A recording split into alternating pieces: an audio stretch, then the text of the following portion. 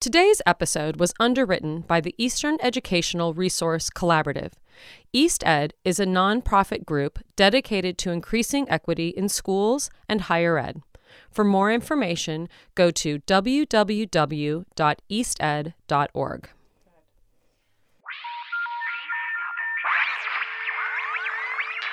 You are listening to Teaching While White, where whiteness intersects with anti-racist teaching and learning. I am Elizabeth DeNevy. And I am Jenna Chandler Ward. Over 80% of teachers in the U.S. are white, but most don't know that their whiteness matters. Teaching While White seeks to move the conversation forward and how to be consciously, intentionally anti-racist in the classroom. Because white does not mean a blank slate. It is a set of assumptions that is the baseline from which everything is judged. It is what passes for normal. Which means if you are not white or don't adhere to those assumptions, you are abnormal or less than. We want to have conversations about those assumptions, what they are, how they impact our students, and how we can confront our assumptions to promote racial literacy. You are listening to Teaching While White.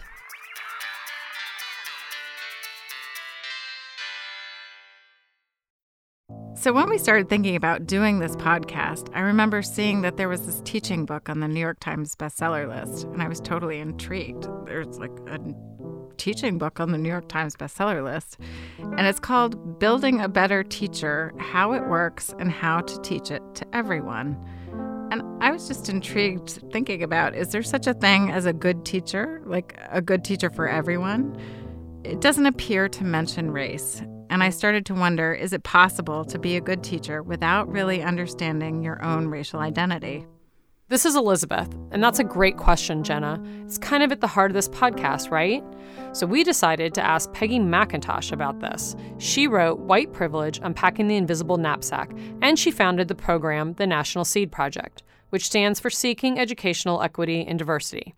Here's what she said when I asked, can you be a good teacher without understanding the role that your race plays in the classroom? No, I think not. It's not possible to be a good teacher without knowing how your accumulated, acculturated self bears on your attitudes, your assumptions, your expectations, your sense of what is reward. All of that comes into play. In this episode, we're going to look at what it means to be aware of your white racial identity when you're teaching. You'll hear more from Elizabeth's conversation with Peggy McIntosh, and then a conversation I had with Debbie Irving, who wrote the book Waking Up White and Finding Myself in the Story of Race. By the way, this is new territory for a lot of us. I know for me that at the beginning of my career, I had difficulty saying white or saying black or mentioning race at all. Right, and that is part of the reason we need to hear more people talking about whiteness explicitly. At the start of my conversation with Peggy, I asked her when she first realized that her white identity had an impact in the classroom. She said it happened back in the 70s. She was teaching a literature class at the University of Denver, and she had her students read one book by a black author, Jean Toomer. And I had discussed part of his novel, Cain, in my class, and a black student came up afterward, after the class, and said to me, I'm very disappointed. I was waiting all semester till we got to reading a black in this American literature survey. And when you came to this black author, you criticized him. You didn't say anything positive. I was suddenly aware that as a white person, I had let down not only her, the black student, but also the black author, and more or less, the way I think of it now, is ground them under my heel. And I wondered, why did I do that? The second big awakening that showed me I had white attitudes and assumptions that should be questioned is that my dear friend and colleague, an African-American woman by the name of Gwen Thomas, and I were talking one day in our offices. She, too, was teaching English at University of Denver. And she was standing there, and we were talking about the campus unrest and the difficulties of teaching when students were so distracted by protesting this or that social matter. And she casually said, "I wouldn't want to be white if you paid me $5 million. I was astonished. I had assumed that people of color wanted to be white, that we had the better deal in life. And suddenly I heard that being white would be anathema to her.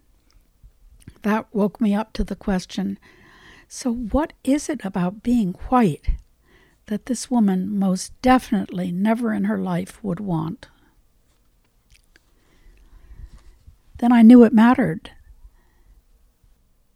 So I think following on that, which is really interesting of having both stories that you describe with people of color, given that people of color have been talking about whiteness since it was created, why did you want to then join that narrative? I thought I had a new angle. I hadn't heard of or read David Wellman's book, Portraits of White Racism, nor had I read his wonderful formulation in that book, White Privilege is a System of Advantage Built on Race. So I was trying to deal with all of this myself and come up with my examples of why I thought whites got more than we deserved. So anyway, when I went into my subconscious mind and found my examples of being given more than I deserved, I thought I should write this down, that this was an arithmetic I was doing of unearned advantage that came at the expense of other people who had a corresponding disadvantage. And so then I added it to the literature. When Peggy says she added it to the literature, she means she published her paper, Unpacking the Invisible Knapsack, which was groundbreaking. The paper included a list of ways that white people had privileges that people of color do not. Here's a quick sample of how the list reads. I'm never asked to speak for all the people of my racial group. If a traffic cop pulls me over or the IRS audits my tax return, I can be sure I have not been singled out because of my race. And I can choose blemish cover or bandages in flesh color and have them more or less match my skin.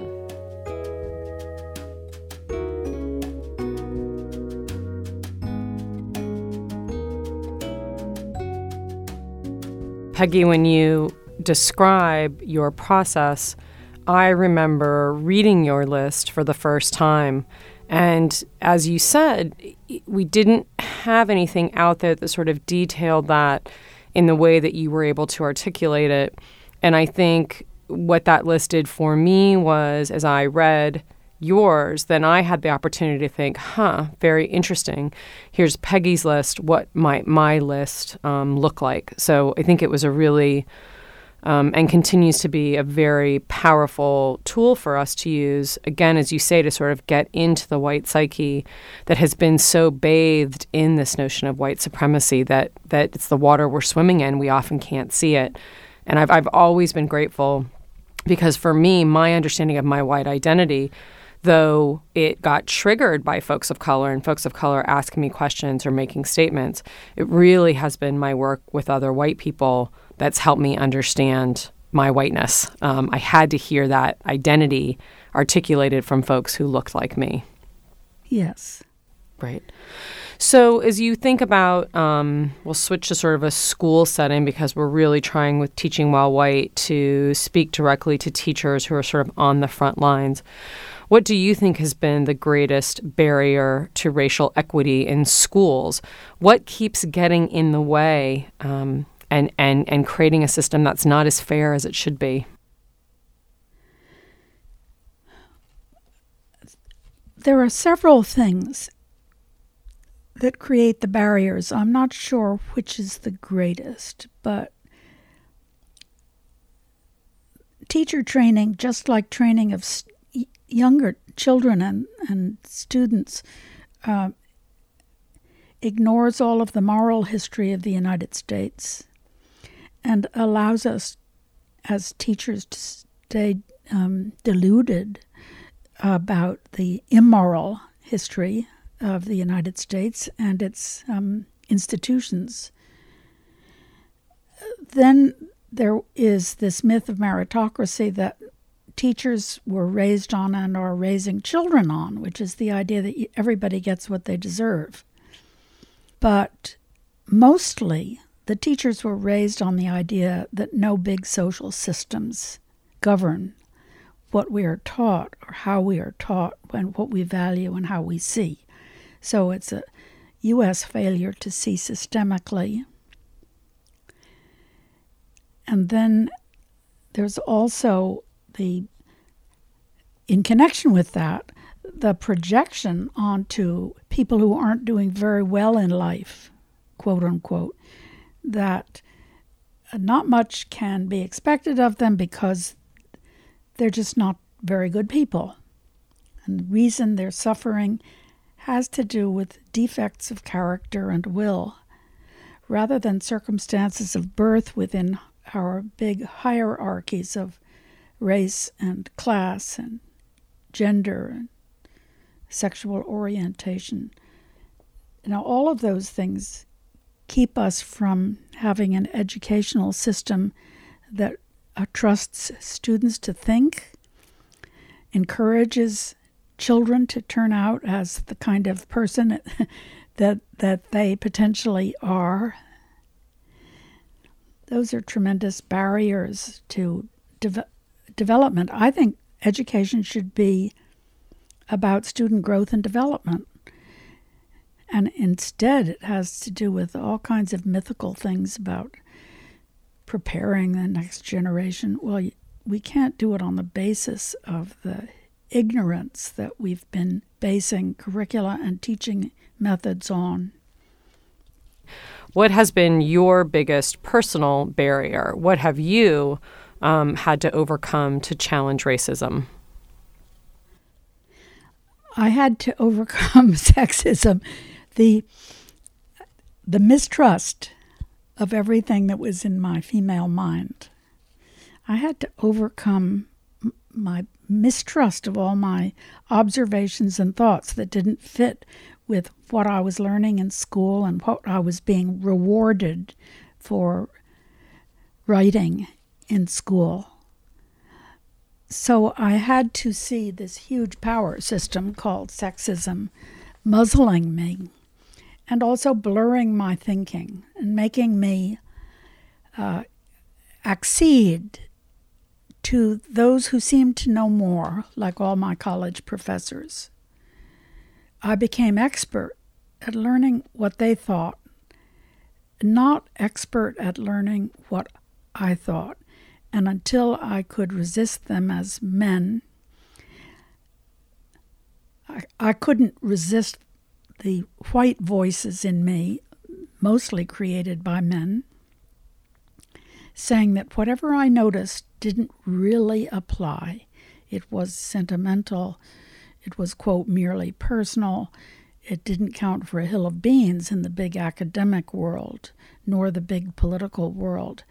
So I've overcome that to an extent. Though now, as I put my essays together toward a book, I find that writing the head notes is something that my internal sexist and racist critics fault all the time. It isn't clear enough. It isn't based on a wide enough experience. It doesn't have a ring of authority to it. And the other voice in me says, listen, guys, this is the way I think. This is the way I write. Just bug off, because lots of people have thanked me for the work I did, which was personal. So tell me, so now we'll turn to a more hopeful. Now we've talked about barriers. Now I'd like to see some, God, please help us find some hope on the horizon. How do you see teachers making whiteness explicit in the classroom or on campuses? What are you seeing that again gives you hope for the future, that we're moving in the right direction? I am thrilled by the success of the SEED project in helping white teachers to know themselves better so that they in turn can see how complicated their students are and elicit from the students the kind of personal testimony that we elicit from teachers in the training of new SEED seminar leaders. Just a reminder, when Peggy talks about the SEED project, she's describing a program she founded more than 30 years ago. SEED stands for Seeking Educational Equity and Diversity. The program has trained more than 2,400 teachers to serve as facilitators, including me. Those facilitators have gone on to work with more than 30,000 teachers nationwide and abroad. Peggy describes the training process as a double circle. It's a double circle. We elicit personal stories of their own understanding of power and privilege and how they've seen these and felt them in their own lives. It's very personal. And then the second circle is the teachers who sign up for their monthly groups to come each time, once a month through a school year, to tell their own, give their own accounts, not narratives as much as testimonies. A narrative is a story with a beginning, middle, and end. You can easily polish a narrative to make yourself look good or feel good. Testimony is what was actually said to you, is about what was said to you and what you have experienced in your own body and mind. And it doesn't all fit together. It's filled with particles and fragments. But as you unpack some of those in the circle of those who are listening, not to critique you, but to understand you, then a certain release happens. The soul grows. The soul of the teacher grows. It is such a relief to be heard and not argued with, and to hear others and not argue with them.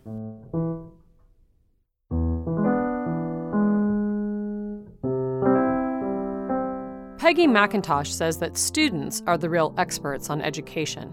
She is amazed by the number of education scholars who have never asked kids about their school experience, and she tells a story about interviewing her 10-year-old grandson about his impressions of school. I said, "Could you please talk for a few minutes about your experience of school?" He said, "Well, the food is no good, but I like my friends." Now about teachers, I'm going to make you a diagram. They're the mean teachers. Then they're the nice teachers. They do a whole lot for kids, but they don't get us. And then they're the, and he paused and searched for words. He said, they're the caring teachers, and they don't blame me. The reason he said that is he is the class clown. He is extremely smart and very popular, so he makes life difficult for teachers of the second kind who don't get him or the class, because the class loves him. A year later, recently, now that he's 11, I said, "Tobias, I've been quoting you to teachers." He said, "What do they say?" I said, "They think you're brilliant." He said, "Well, I've been thinking about it, and I have two categories for mean teachers now. There's a good teacher, but mean. And then there's a teacher who's just mean. They hate the kids, they hate the books, they hate the school. They should retire." And then he said, "I've got a second category for the nice teachers, too. He said they're the nice teachers. They do a lot for kids, and they don't get us. But what I have found is, now remember, this is an 11-year-old speaking. If you work with them and explain to them what's happening in the class, they can improve. Now, the cluelessness of the nice teacher is endemic, and it's everywhere in education. The clueless, nice teacher who is taught it's impolite to go into politics, and to discuss power systems and to discuss feeling oppressed. It's just not something, especially not something women should do. And it's an old feeling. It dies hard, and it prevents systemic discussion of the way power systems have a stranglehold both on education and on individuals within education, whether they're the younger generation or the teaching generation. So it's all very discouraging. Yeah. But the SEED project brings you back to your own experience so that you, in turn, can respect the students as carriers of experience. And you, the teacher, have to stop trying to be in control of what they have experienced in their life. Their own testimonies are their own. And in SEED, when we go around a circle of people speaking about their experience on a given topic, we don't debrief it. The teacher doesn't resume control. The SEED leader is not a teacher. She or he is a facilitator. And doing a debrief is very often a reassertion of control from the top. Peggy, perhaps you've noticed this, but for all my time in schools, we continue to sort of have excellent teaching in one basket and then diversity and looking at issues of equity in another basket, right? There's the real, and I always say it's sort of like the I'm laughing because it's such a common yeah assumption, this compartmentalization of the mind. Right. And I think it's really white, too, in some ways. Like, it feels like more of that controlling piece around that we're going to structure these narratives, right? But I often say to schools, we continue to have, when I was working as an academic director, we had the academic program, which I said was the sun, and then we had the little moon of diversity that comes around every once in a while, and maybe it appears during Women's History Month, and maybe it comes around for a little Black history, and maybe we do a little Martin Luther King celebration, and we may throw in some indigenous groups around Thanksgiving if we're really, firing on all cylinders. The separation of, quote, good teaching from, quote, the diversity work, it makes me laugh, but it should make me cry. I don't know why I'm laughing, except that I think the way to get the separation ended is to help teachers see that the diversity is in their own psyches. Everything that they have experienced deeply is in their psyches, and their psyches are plural. And if teachers are allowed to own a plural psyche, then they're better able to imagine themselves into the plural psyches of all the children in the class.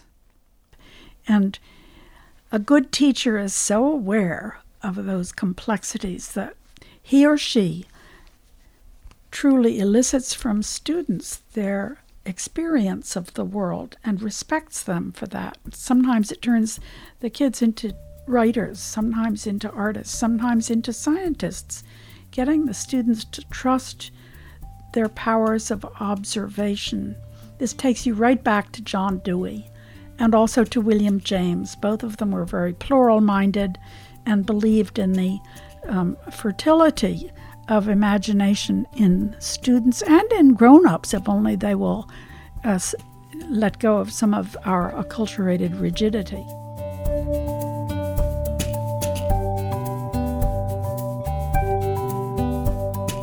That was Peggy McIntosh, author of White Privilege, Unpacking the Invisible Knapsack.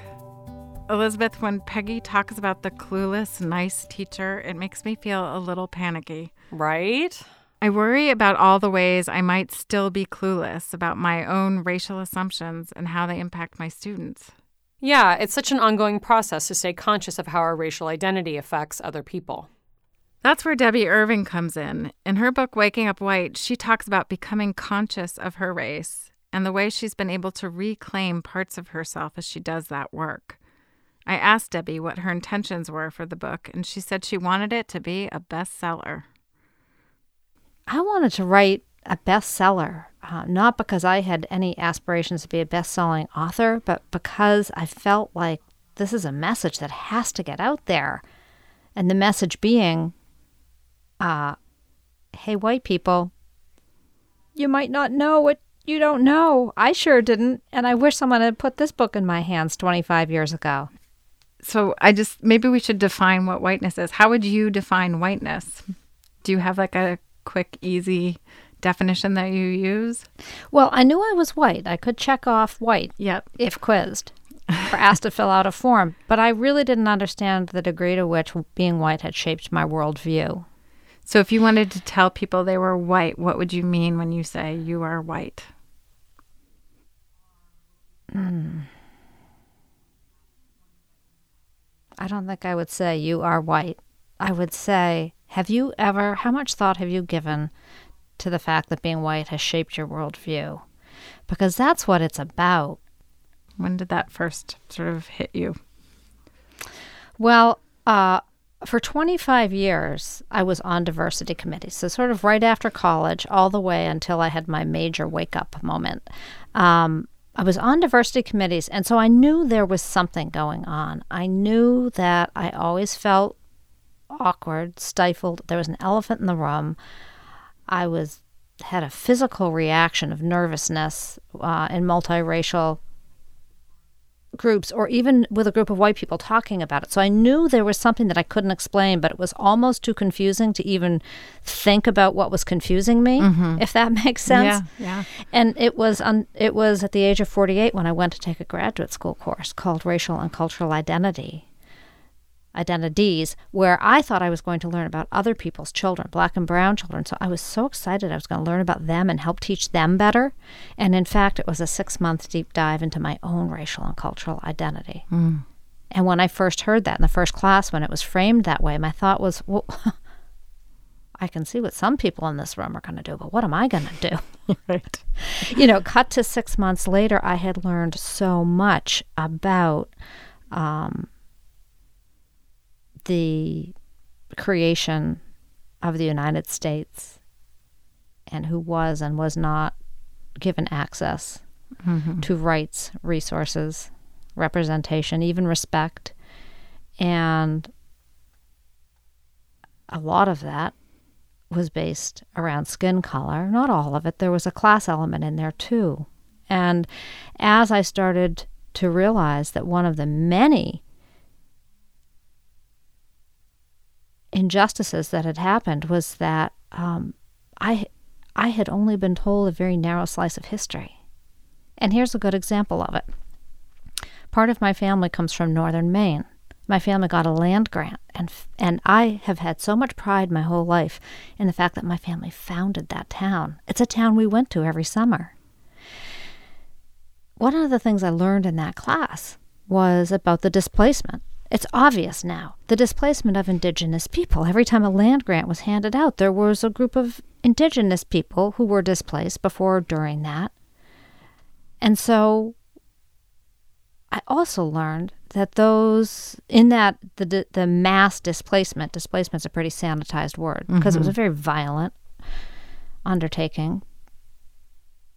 A part of that displacement included putting young children in boarding schools to assimilate them to be more Anglo. They were taken from their families. They had their hair cut off. They had their clothing removed. They were scrubbed clean with something like lye or, something to disinfect them. They were put in little Anglo clothes. They were handed a little Bible. The point was to Christianize them. They were given Anglo names. So when I start to understand the degree of violence that was a piece of that historical moment where my family was moving onto this land, that changes my understanding of U.S. history, of my own family narrative, and it really gave me a sense of what an information vacuum can do, and that it allowed me to fill my whole imagination with the glory around my family's accomplishment without ever wondering who else's history might be entangled with mine and how they might tell their history. So I assume that you wrote this book and that I'm assuming that you believe that making whiteness explicit is important and that your book helps to do that, right? Yeah. Would you say that? I think it starts to. It's definitely meant to be a 101. It's been 4 years since the book came out. Wow. Which means it was probably 4.5 years since I stopped writing it because I had to do the whole publishing thing. So in the last 4.5 years, I've learned a lot more. And I'm increasingly focusing on white, which I would have once called American. But not all Americans feel this way. That's part of the white privilege I had, that isolation, to be swimming in my own story and only my own story. But I've become increasingly interested in what white culture looks like. Because if a cultural behavior is second nature, which it is, how do you break that habit? So for instance, a cornerstone of my family culture and what I now understand is the white culture is conflict avoidance. Don't rock the boat. If you don't have anything nice to say, don't say anything at all. And so that is really ingrained in me to the point where anytime I can even sense that there's an elephant in the room or conflict arising, I get a twist in my stomach, and my reflexive urge is to go quiet and change the subject. When actually, if we really want to transform and expand beyond the very narrow set of white cultural norms, I have to find other ways of being in the world. So what do I do when I sense conflict? So I'm learning to navigate conflict and in my marriage, with my children, with colleagues, out in the world, at the post office. It's amazing if you grow up in a culture that does not encourage conflict navigation and conflict resolution, and instead encourages conflict avoidance. I came out of my childhood with really no conflict navigation skills. So it's a skill set to develop. Right. So that's why you think naming whiteness and making it explicit and being really detailed is important, because we need to identify it before we can change it. Yes, and we also need motivation. So once I understand that conflict avoidance is suffocating and oppressing other people who, and this might be my husband, or in the case of racial tension, people of color who feel if they try to speak their truth will get shut down, judged, not believed. If that's what conflict avoidance, that's the impact of it. Mm-hmm. And if we're talking about teaching, what does that look like with a family who comes in? What does that look like with a student? What does that look like with a colleague? And it's not just in that moment, but whiteness has a history, and the oppression that it's created has a history. And so naming a simple behavior like conflict avoidance, understanding the impact it may have on people around me in the moment and the impact it has had on cross-racial relationships historically, that's important. It's important. If you want to change anything, you have to know what it is you're moving away from. Right. And I think it's important to insert here, it's not that conflict avoidance is terrible. It's just, it's not always the right strategy. Right. There are times where it's really good to know to just keep your mouth shut. Or maybe to contain your emotions and hold that off for a moment where you can have a private conversation with someone. So it's not to be clunky and go good, bad, right, wrong. It's to say, wow, when conflict arises, there are 101 ways to move in that moment.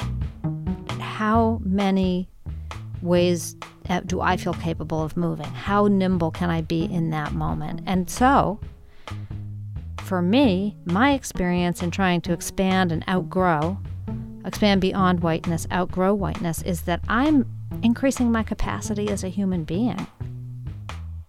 And in many cases, I'm reclaiming pieces of my humanity that I had to pack away in order to assimilate into the white way of being.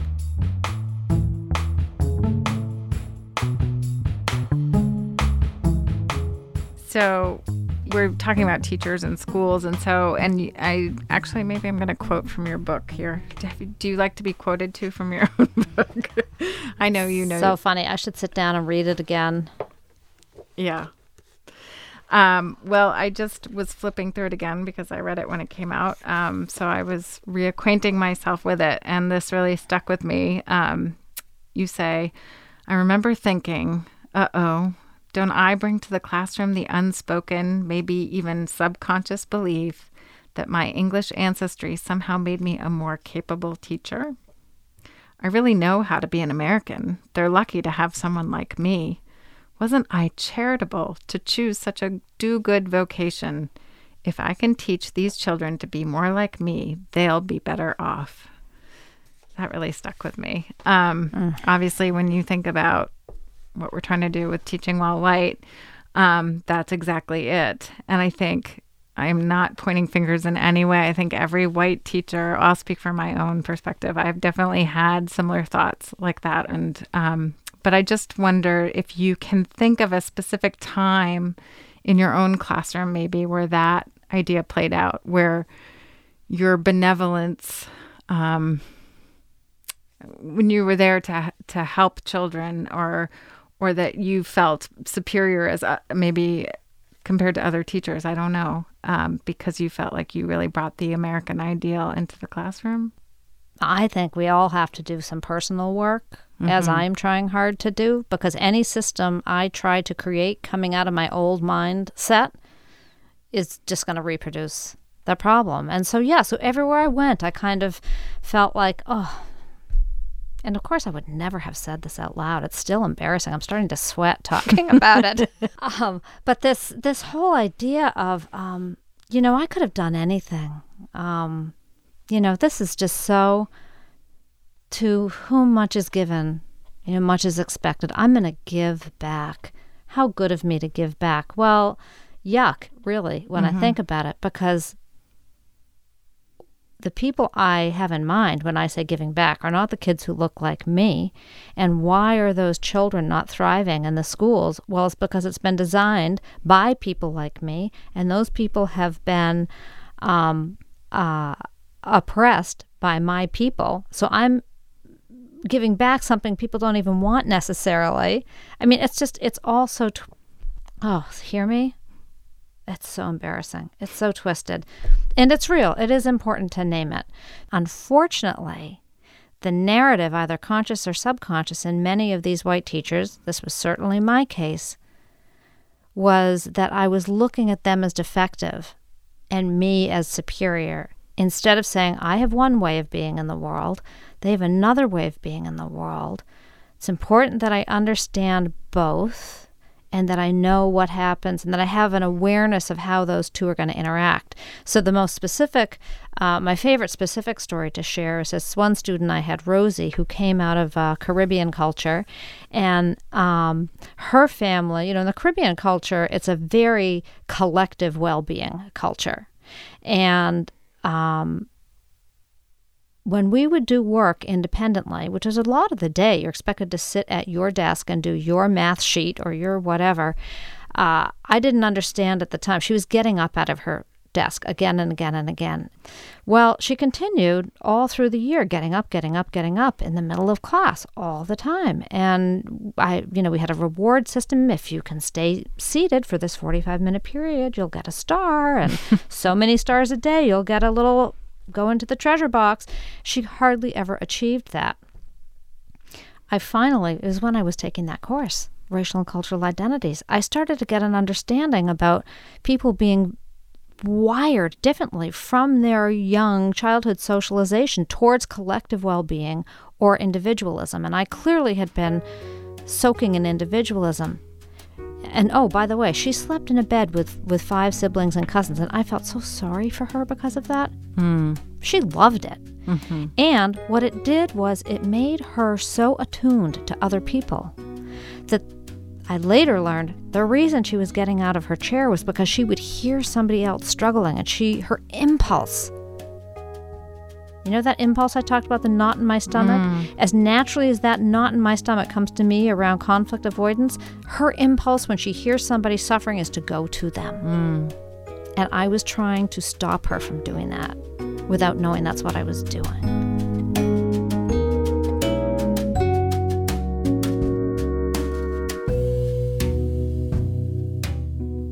And once I recognized, I checked in with her and I said, do you think this could be what's going on? You know, when you got up today, for instance, and she said, well, yeah, Kendall was crying over her math.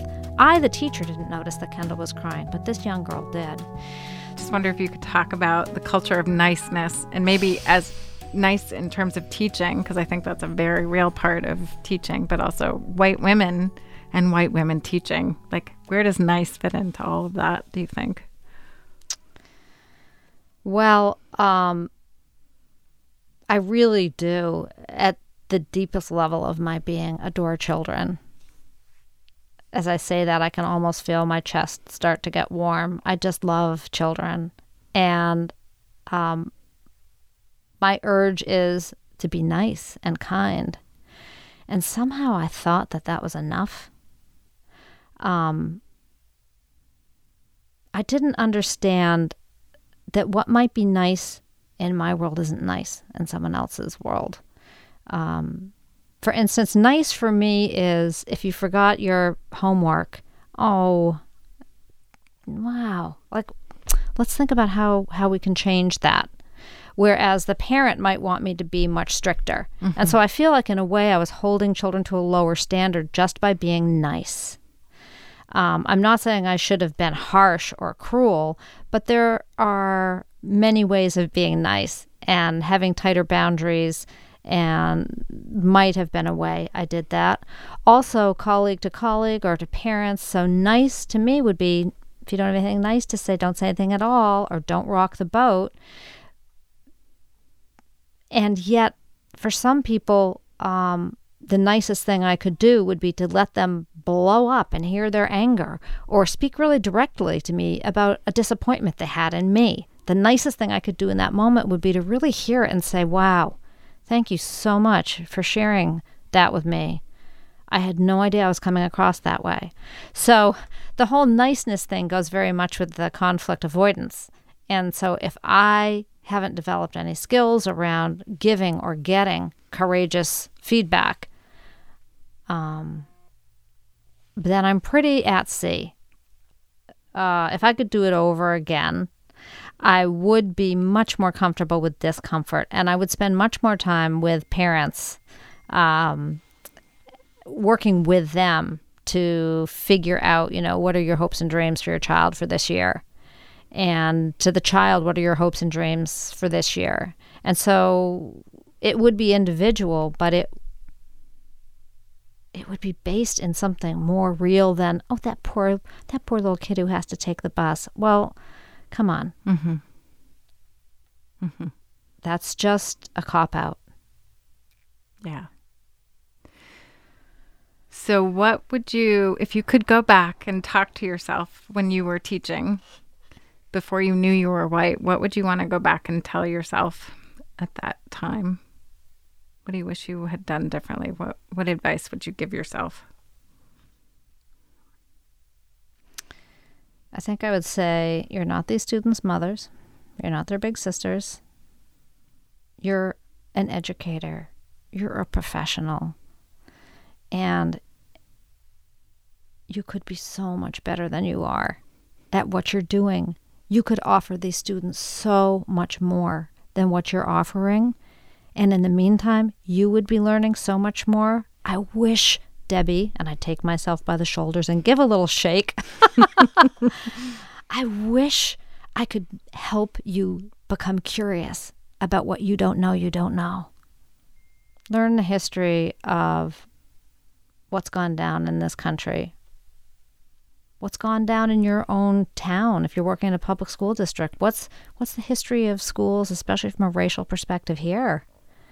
If you're in a private school, what's the history here? Are you curious to know how all the students in your class experience you and how the families experience you? How would you even find out that information? Do you know that some families might trust you more than others? Do you know that for some families, the sight of you represents so much baggage they can barely look you in the eye? I mean, whiteness has a pretty clear, strict set of rules. The easiest thing in the world, on the one hand, for people who are advantaged by whiteness, is to just keep doing it the same old way. It's much more complicated to try to grow beyond it, expand beyond it, create transformative communities. It's not a nice, crisp script. There is no perfect way out of this. And so the greatest commitment needs not to be to do it perfectly, but to just commit to doing it. And what does that look like? Committing to doing the work?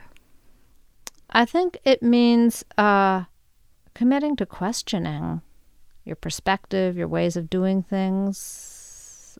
For me, it really has meant committing to growing myself as a human being, developing my own emotional capacity away from being that fragile white person who couldn't stand being criticized or even the hint that I could be doing something better.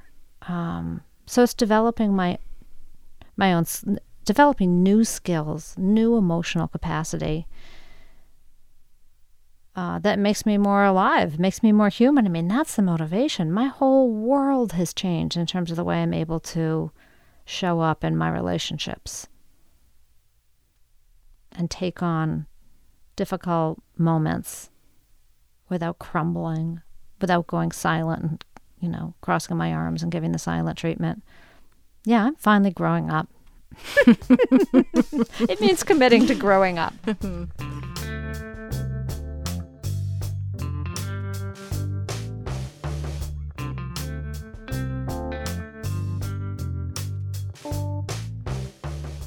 That was Debbie Irving, author of Waking Up White and Finding Myself in the Story of Race. Debbie Irving and Peggy McIntosh both say that teachers need to have a deeper understanding of the myths perpetuated by a common narrative of U.S. history, myths that hide the ways people of color have been oppressed. In our next episode, which is sort of a part 2 of this one, we're going to talk with someone who's doing just that. John Biewen is a longtime public radio journalist and documentary maker. He's created this fabulous 14-part podcast called Seeing White. If you haven't listened to it, I highly recommend it. The program explores whiteness in America, including where it came from and what it means. And here's a clip from my interview with him. And, the fable of, and we said it again in this last episode, that, the sort of big picture fable, which is that the United States is this nation that was founded on this idea, all men are created equal. And that's really what we're about. We're a multicultural, multiracial society. And yes, there have been some bumps and failings along the way, but that's primarily what this place is about. And although we've had to make progress and iron things out, that we basically have meant well from the start and still do. Now, that's a fable. Finally, we want to end every episode with students. And as Peggy McIntosh mentioned, the students are the experts of education. Here's a sampling of some of the students we'll be hearing from. First is Miles. I'm a 4th black and 3/4 white, and I try as much as possible to associate with my 1/4 black, and I try to show that to people. I don't really see a ton of white kids standing up for their black friend. They might say, like, oh, that's racist, but, like, everyone says that, and they don't it's kind of lost its meaning in a middle school environment. Like, that doesn't mean anything anymore. It doesn't make anybody feel bad or think about what they did anymore. It just means stop. I'm Natalie, 21 years old, and I identify as Latina. I think there's very much like a standard way of like teaching everyone, and being a Latina, I obviously have a different perspective. I don't know, I wish my professors knew that there's more than one perspective in their classroom. I think that can be very lost on some professors, especially if they've been teaching for many years a certain way. I think I've only really had one professor who fully grasped the differences of perspectives in her classroom and really tried to voice those. And that was really helpful. In that class, I felt more, I guess, heard. I'm Harper, I'm 15, and I identify as white. I once had a substitute teacher who, there was a kid in my class with a Hispanic name, and when he was doing roll call, he said, "Hola," their name, "Cómo estás?" And he's like, I don't even know what that means. Like, I don't speak Spanish. Like, it's just my name. So, I don't know. That was weird. And he didn't, apologize or acknowledge that he just totally screwed up. Like, he just moved on without any acknowledgement about what he just said. They should acknowledge that they screwed up so that the whole class knows, what they said wasn't okay. We heard from students Natalie, Miles, and Harper. This is Teaching While White. Our editor is Kate Ellis. Our sound editor and mixer is Lyra Smith. Thanks to our underwriters, East Ed. If you want to hear all of our programs and read our blog, go to www.teachingwhilewhite.org. You can also find us on our Facebook page, Teaching While White, and feel free to rate us on iTunes. That helps more listeners find our show. I'm Jenna Chandler Ward. And I'm Elizabeth Denevi. Thanks for listening.